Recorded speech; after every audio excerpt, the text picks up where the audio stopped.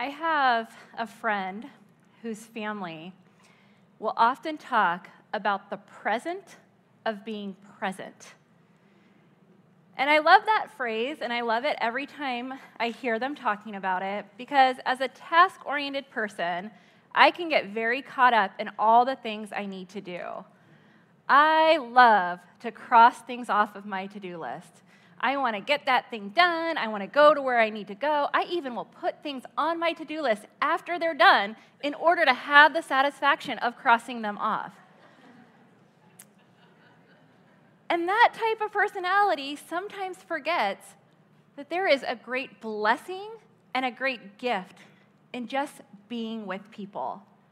That sometimes the best thing we could do is not anything at all, but to simply walk alongside someone as they celebrate the good things or as they overcome the difficult things that God has put in their lives. And if that's true of merely a human's present, how much more true is it that the God of the universe is present with us? If it is a blessing for us to have another human walk alongside of us, how amazing it is that the God who created the heavens of the earth, who has every molecule of our body under his control, who spoke into existence the earth and the stars and each and every one of us, who designed us intently and intricately, that God of the universe walks alongside his kids. What amazing blessing and amazing privilege that is. And as we look today in our passage, we are going to see that God was present with the nation of Israel. He had called them out, and he had said, I will be with you.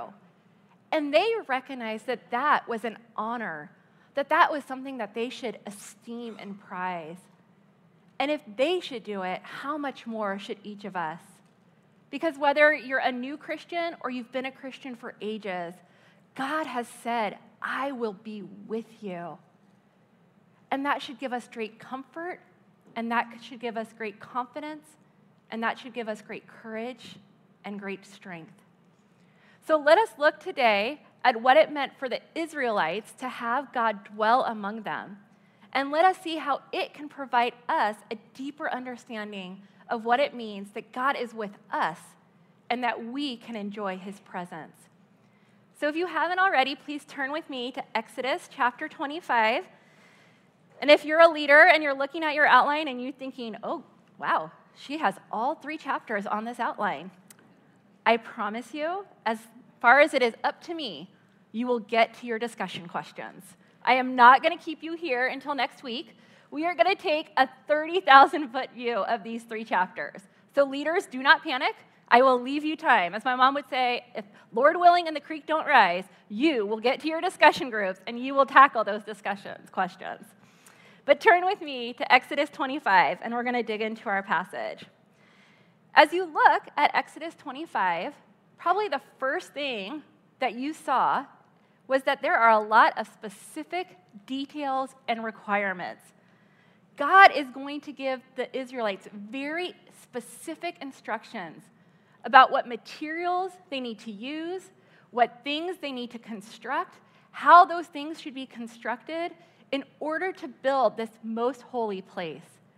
He has very specific plans in mind, and they were clearly ordained by God. He gave them to Moses in order for Moses to give them to the craftsman so that this edifice could be constructed exactly as God desired. And because we know these were ordained by God, the Israelites could take great confidence that they were going to build exactly what God wanted. So similarly, you and I can, point 1, be confident in God's detailed plans. We can be confident in God's detailed plans. You leaders who didn't believe me, we're already at point 1. I'm just saying. All right? We can be confident in God's detailed plan. Again, let's look at the passage. Chapter 25, verse 1 says this. The Lord spoke to Moses, speak to the people of Israel, that they take for me a contribution. From every man whose heart moves him, you shall receive the contribution for me. And this is what you're going to receive from them. gold, silver, bronze, blue and purple and scarlet yarns and fine twined linen, goat's hair, tan ram skins, goat skins, acacia wood, oil, spices for the oil and spices for the fragrance. You're going to receive onyx stones and stones for setting, for the ephod and for the breastpiece. And let them make me a sanctuary, that I may dwell in your midst.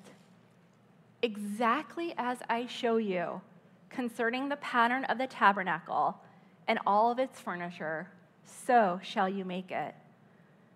The first thing that we see is that God has a lot of requirements of what the Israelites are to bring. But we also can see, kind of underneath in this list of this requirement, God's generosity in providing all these things to the Israelites. Remember, the Israelites were a refugee people. They had escaped slavery under the hand of Pharaoh for hundreds of years. And they go out into the desert, and as they go out into the desert, the Egyptians are giving them all of these things to usher them out the door. And then God takes all of those things that he's already provided through the hands of the Israelites' enemies. He says, all of those things that I've given you, now you're going to use all of that to build the tabernacle that I am going to design for you. See, God said, you're going to make a contribution to me, but it was something that God had already given to the Israelites. He had already provided all of that material that they were then going to give back to him for his purposes. We also see God's care that he gives detailed instructions on how those materials are going to be used. It says in verse 9, exactly as I show you concerning the pattern of the tabernacle and all its furniture, so shall you make it. See, God had detailed plans, and he was going to provide everything that the Israelites need to execute that plan. We see God's detailed plan and his care again later in the chapter. In verse 23, chapter 25, verse 23, he's going to talk to them about this table that he wants them to make. It says, you shall make a table of acacia wood. These shall be its measurements, 2 cubits length, a cubit its breadth, and a cubit and a half its height. And you shall overlay it with pure gold, and make a molding of gold around it. And you shall make a rim around it a handbreadth wide, and a molding of gold around the rim. And you shall make for it 4 rings of gold, and fasten the rings to the 4 corners at its 4 legs. Close to the frame the rings shall lie as holders for the poles to carry the table. You shall make poles of acacia wood and overlay them with gold, and the table shall be carried with these. And you shall make its plates and dishes for incense, its flagons and bowls with which to pour drink offerings.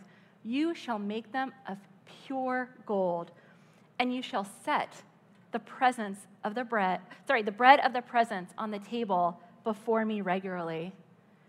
See, God was reminding the Israelites, I'm going to provide all that you need, all the material, all the things that you need to go about executing this plan. I'm going to give it to you. And he reminds us of us even in this section of that truth, because bread was signified God's provision for the Israelites.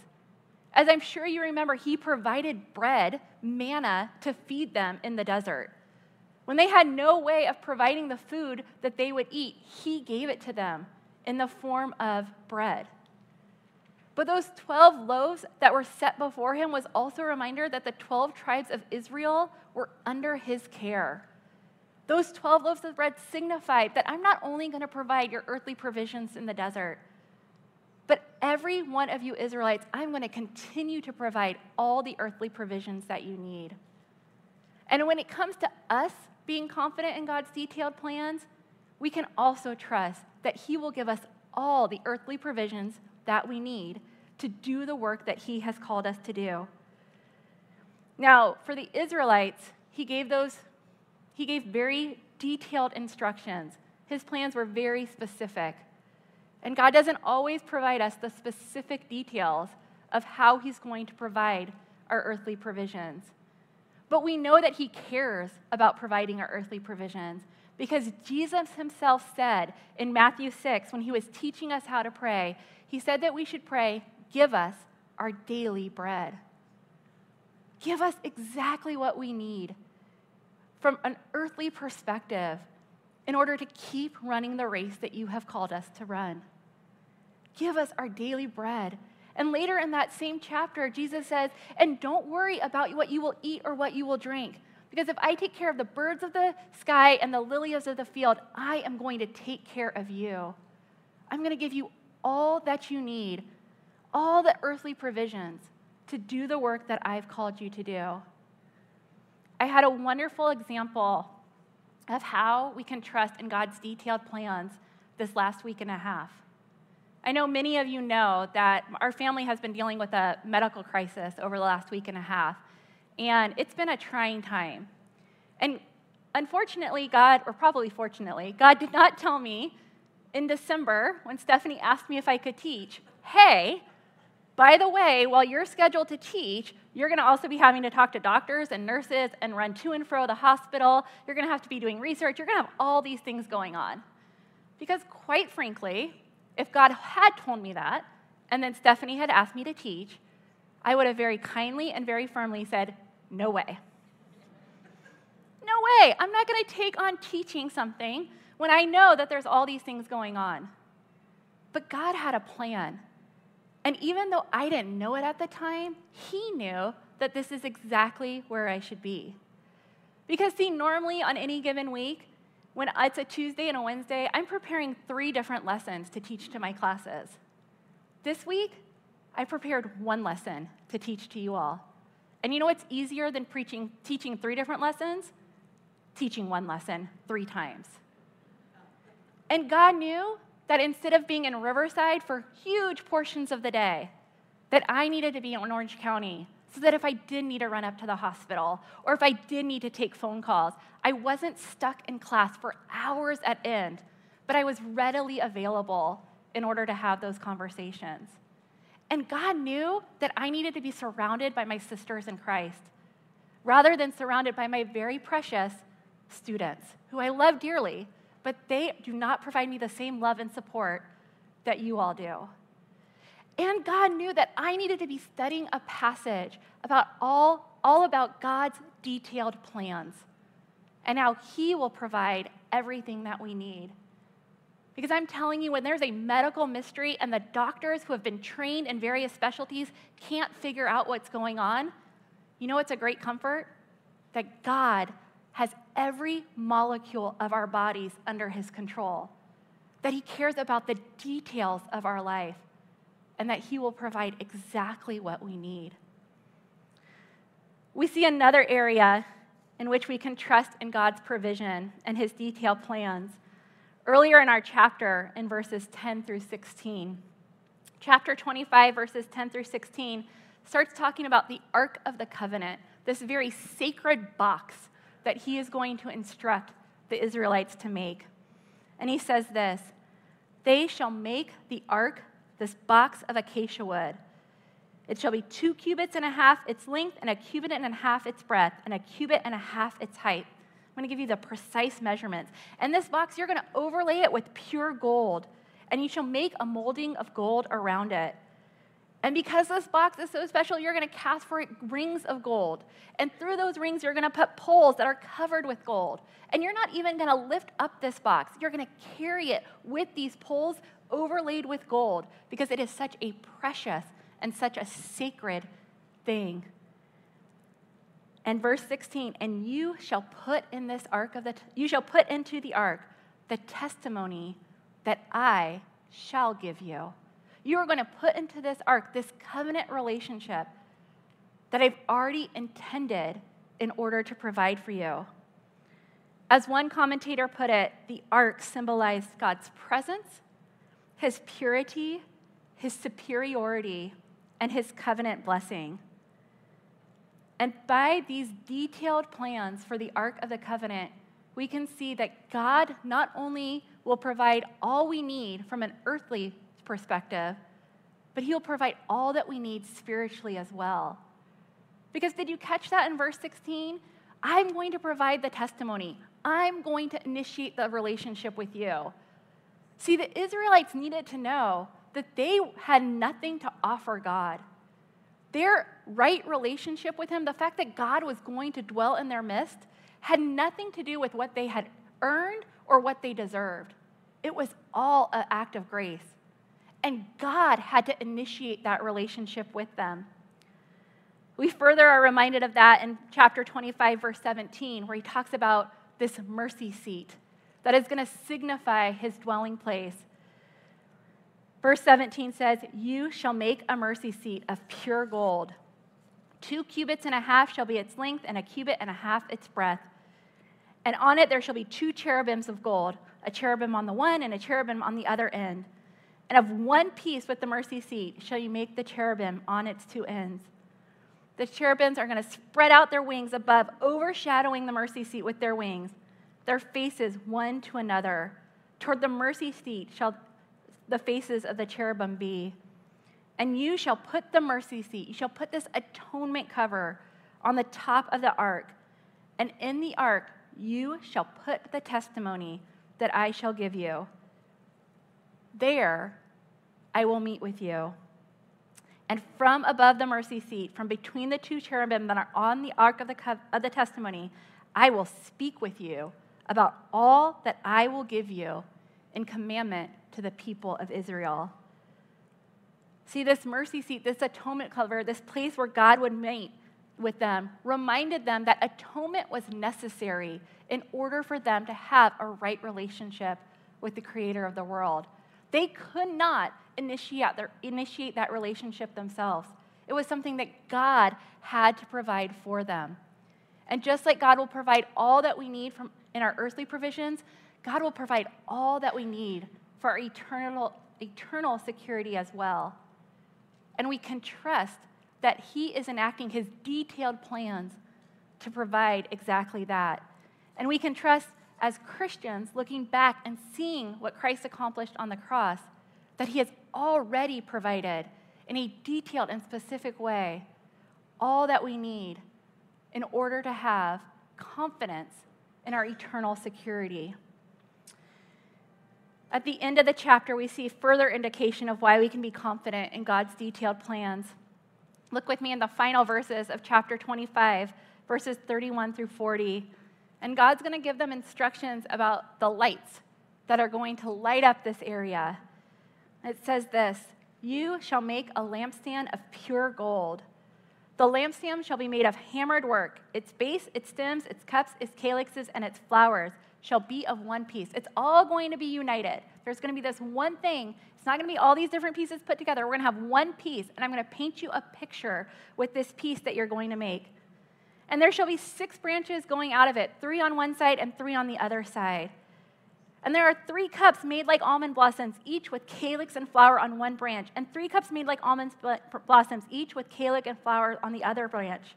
So therefore, the 6 branches going out of the lampstand. Can you picture what God is instructing them to make here? This is a lampstand, sure, it's providing light, but its imagery is of that of a tree.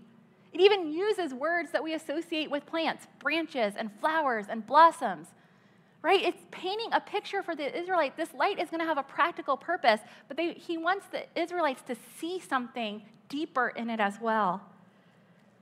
On the lampstand itself, verse 34, there shall be 4 cups made like almond blossoms with their calyxes and flowers, and a calyx of one piece with it under each pair of the 6 branches going out from the lampstand. Their calyxes and their branches shall be of one piece with it. It's a whole united item, the whole of a single piece of hammered work of pure gold. And you're going to make 7 lamps for it. And then you're going to make its utensils, its tongs and its trays, and all the utensils out of a talent of pure gold. And see that you make them after the pattern for them, which is being shown you on the mountain. As I mentioned, there's a very practical use for what God is instructing them to make. The priests are going to need light as they come in to the tabernacle. However, God is also painting for the Israelites a picture. He's reminding them that he is the source of light, just like he provided a pillar of fire to guide them out of Egypt, and just like he called light out of the darkness at the moment of creation. But because that lampstand was shaped like a tree, God is reminding them that God is also the provider of life. As you'll recall in Genesis 2:9, in the middle of the Garden of Eden, there was placed in there the tree of life. See, God would provide light, and he provides life to all of his kids. And it's not just in the Garden of Eden and in the moment of creation that we're reminded of this interplay between light and life. In John 1:4, speaking of Jesus, it says this about him: "In him was life, and that life was the light of men." See, God has detailed plans for our earthly provisions. God has detailed plans for our eternal security. And God has detailed plans to provide the light and the life that we need. And those detailed plans were ultimately fulfilled when the promised Messiah, his son, Jesus Christ, came to earth in order to atone for your and my sins. Well, God is not done providing some plans to the Israelites. And as we look at chapter 26, we're going to see some more detailed plans. And what Moses has done is he's related these plans by going out from where the inmost areas, right, the Ark of the Covenant, which was in the inmost area, and he's going to start moving outward to see, okay, well, what's going to be the frame? What's going to be the edifice that is going to surround these most precious and these most holy things? And in chapter 26, he starts giving them the instructions for that. And as I'm sure you remember for the study, as he's talking about the tabernacle, we have to remember that the tabernacle, that word, means dwelling place. So in other words, God is giving to the Israelites the instructions for his house, for the place that he would dwell. And there's several components that he relates to as he gives them these construction plans. Verses 1 through 6 give the construction plans for the tabernacle itself, the edifice that they are going to build. Verses 7 through 14 tell them how they're going to build the roof and the coverings. Verses 15 through 30 say this is how you're going to build the walls that are going to go around it. And verses 31 through 37 talk about the inner screen, this inner veil, and the entrance. And as we look at all of these things, what we see is that there is a lot of detail and richness and elaborateness in the plans that God provides for his dwelling place. See, in verses 1 through 13, where it talks about the curtain, we see that there's going to be curtains of linen and curtains of goat hair. There's going to be inner curtains for beauty, and there's going to be outer curtains for protection. In verse 14, we see there's going to be another layer of protection, another layer to provide of skin that will help protect this tabernacle. In verses 15 through 30, he provides instructions for the frame, and he tells us in verse 29, this frame is going to be overlaid with gold. Because he wanted the Israelites, every time they looked at that tabernacle, to remember how precious and how holy God is. And then as he provides the instructions for the veil, he's reminding them that the most holy place is going to be separated. It's going to be set apart from all of the other spiritual activities, because that is the place that is most precious. That is the place where Moses would meet with God. And it's that same veil that in Matthew 27:51, it says was ripped in two upon the death of Jesus. And yet we see there's another screen, another covering at the entrance to the tabernacle in verses 36 and 37. All of these descriptions should remind us of a couple different things. First, the fact that it was covered with gold should remind us of how holy God is and how worthy he is, how regal and majestic, and how much honor and deference he deserves. But it's not only the gold that should remind us of this. All of those curtains, all of those layers, all of those coverings should remind us that God is set apart from us. See, God was going to dwell with the Israelites, but he never wanted them to think, I'm just one of the guys. I'm just like you. He wanted to make it clear that he was distinct, that he was separate. His dwelling place was set apart as a visual reminder of what an honor it was for God to be in their midst. And similarly, you and I need to point to, appreciate the privilege of your Father's presence. We need to appreciate the privilege of our Father's presence. You see, God is holy. He is not like us. He is with us, but he is not one of us. And this promise that God is with us is repeated in both the Old and the New Testament. Deuteronomy 31:8, God reminds the Israelites, he will go before you. Yahweh will go before you. He will be with you. He will not leave you or forsake you. Do not fear or be dismayed. And Hebrews 13:5 says, keep your life free from the love of money and be content with what you have. For he has said, I will never leave you nor forsake you. That promise of his presence is secure. But that promise of his presence should never make us forget that it is a privilege that he would walk alongside us, that it is a privilege that he is in our midst.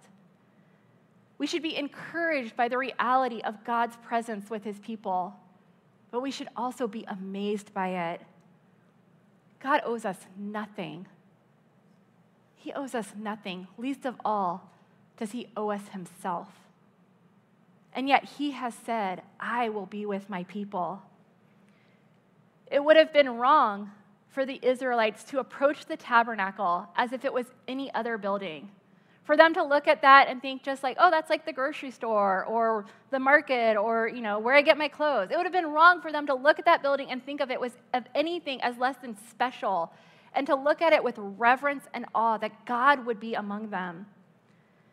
And it is wrong for us to approach the throne room of God, made possible through the blood of his Son, with anything less than reverence and gratitude and amazement. And while it was a privilege for the Israelites to have God in their midst, and they recognized what an honor it was that of all the nations, God would dwell with them, we should also recognize that our experience of God's presence is even richer than theirs was. Because Hebrews 10:19 through 22 reminds us that we have confidence to enter the holy place by the blood of Jesus, by the new and living way that he opened for us, through the curtain that is through his flesh. And since we have a great high priest over the house of God, let us draw near with a true heart, in full assurance of our faith, with our hearts sprinkled clean from an evil conscience and our bodies washed with pure water. And then the writer of Hebrews continues, therefore, let us hold fast the confession of our faith, the confession of our hope without wavering, for he who promised is faithful. See, not everyone could approach that most holy, that most inmost dwelling place of God for the Israelites. Only the Most High Priest could go in there. And even in the tabernacle, only the priests could enter. But for you and I, because of Christ's sacrifice on the cross, because of his death and his resurrection, we no longer need someone else to approach God on our behalf.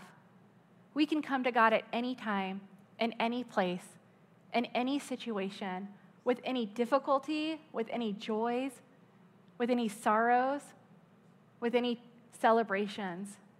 We can come with confidence before the throne of God. Let us give thanks that our faithful Father is with us wherever he leads, that he is always among us, and that because of the blood of Jesus, we can boldly and confidently approach him at any moment of our lives. Next, as we turn to chapter 27, we're going to start seeing what the Israelites would see as they were approaching the tabernacle. As they would be looking upon the tabernacle, we're going to see what would line their access way, what they're going to see as they would enter in to this holy place. The first thing that we see is the outside of the tabernacle is going to be an altar. In verses 1 through 8 of chapter 27, God tells Moses that that altar is going to be made of acacia wood.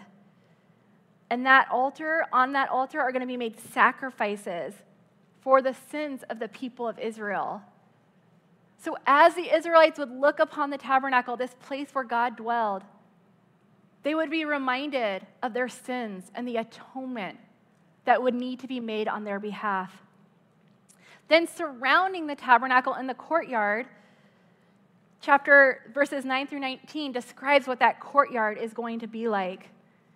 And again, we see that there's going to be hangings that are going to surround and line the entranceway into this most holy place. And then in verses 20 through 27, we see instructions for the lamps that will burn all night, ultimately pointing the people to the light of the world, Jesus Christ, showing them that while this light eventually may burn out, there is going to be a permanent light that is coming, and that you need to look forward to that light. In fact, all of these descriptions, we are reminded that for the Israelites, access to the place where God dwelled required passing through the courtyard and by the altar, but for us, approaching God confidently, we can approach God confidently because of the death and resurrection of Jesus. Or as I put it in point 3, we need to treasure the access provided by Christ. We need to treasure the access provided by Christ. All of these points along the entrance path, you have the outside coverings, you have the courtyard, you have the altar, reminded the Israelites that there was distinctions that God made among the people. If you were just an ordinary, average Israelite, you could get no further than the courtyard. If you wanted to meet with God, that was the closest that you could get. If you were a priest, you could make sacrifices on the altar and you could go into the tabernacle. But it was only the high priest who once a year could go into the most holy place. There was distinction, there was separation. Their access was limited. But our access to God the Father, our access to the peace of his presence is ours in abundance because of the work that Christ did on our behalf. Everyone who is in Christ has direct access to God. Hebrews 4:14 through 16 says this, "Since then we have a great high priest." And as a reminder, the writer of Hebrews is writing to Jewish Christians. So all of this imagery, he's telling them, hey, this imagery that you had in the Old Testament, let us remember there was a purpose in that. And now we have a great high priest who has passed through the heavens, Jesus, the Son of God. Therefore, let us hold fast our confession. For we do not have a high priest who is unable to sympathize with our weaknesses, but one who in every respect has been tempted as we are, yet without sin. Let us then again draw near with confidence to the throne of grace, that we may receive mercy and grace to help in time of need. Because of Christ's most holy sacrifice, we don't have to worry about what our access to the Father is. We don't have to be concerned or have a mediator to come before God on our behalf. We can come to God anytime, at any place, confident that he will provide exactly what we need. As Romans 8:32 reminded us, if he did not spare his own son, if he was willing to send his most precious, his most beloved, his most holy son, in order to take on the penalty that Christ had not earned, to cover the punishment, to take on the punishment on our behalf, if he was willing to do that, how will he not also with him graciously give us all things? Because of what Christ accomplished, we can have confidence that when we approach our Father, that when we dwell in his presence, God is going to give us all that we need. He did not spare his own son. He gave his son up on our behalf. How much more will he graciously give us all things? Christ's sacrifice has provided us permanent access to the Almighty God. Christ's sacrifice has given us permanent access to the creator of the heavens of the earth, the King of kings and Lord of lords, the one who controls all the stars and the planets and the moons and every single aspect of our day, the one who has everything under his sovereign control. Christ has given us access, unfettered access to him. May we treasure this. May we take comfort in this. May we recognize what a privilege and an honor it is. It's easy to read through all of these lists and to have them go in one ear and out the other. We read through these lists of materials, we read through these construction plans, and it's easy to think, this doesn't pertain to me. I'm not going to build a tabernacle anytime soon. This has nothing to do with my life. But we need to remember, even for the Israelites, where these instruction plans had a very practical purpose, they were to build the building that God commanded. He instructed them to build that building not for the building itself, but because he was pointing forward to the future and promised Messiah. He wanted them to look at that building and remember that he is holy. He wanted them to look at that building and remember that they needed atonement, that they needed a covering for their sins. He wanted them to look at that building and remember that he has detailed plans and he would provide and take care of them. Just as he had called the nation of Israel out of all the other nations to be an example, that building was to be an example to the Israelites. That one day there would be a permanent sacrifice. That one day there would not need to be a system of priests because the great high priest would come and take on the penalty of our sins. He wanted to remind them that God was working out his story of salvation. And they could be confident that just as he was faithful to provide all that they needed in the desert, he would continue to be faithful to provide all that they need for eternal security in him. Similarly, may we take confidence in the fulfillment of God's detailed plans in both our lives and in the salvation story. May we take comfort and privilege and take comfort and joy in the privilege of knowing that we have daily and regular and unfettered access to the God of the universe. May we take joy in the fact that because of the work of Jesus Christ, God is always with us, that he will never leave us or forsake us. And wherever we are, as he leads us, we can be confident that he is also walking alongside us. Let's pray. Heavenly Father, I thank you for this study. I thank you for the fact that there's such richness in these instructions that you provided to your people. Father, I thank you that you care about the details. That you care not only about the details of this tabernacle that would be built to signify your holiness, but you care about the detail of our lives as well.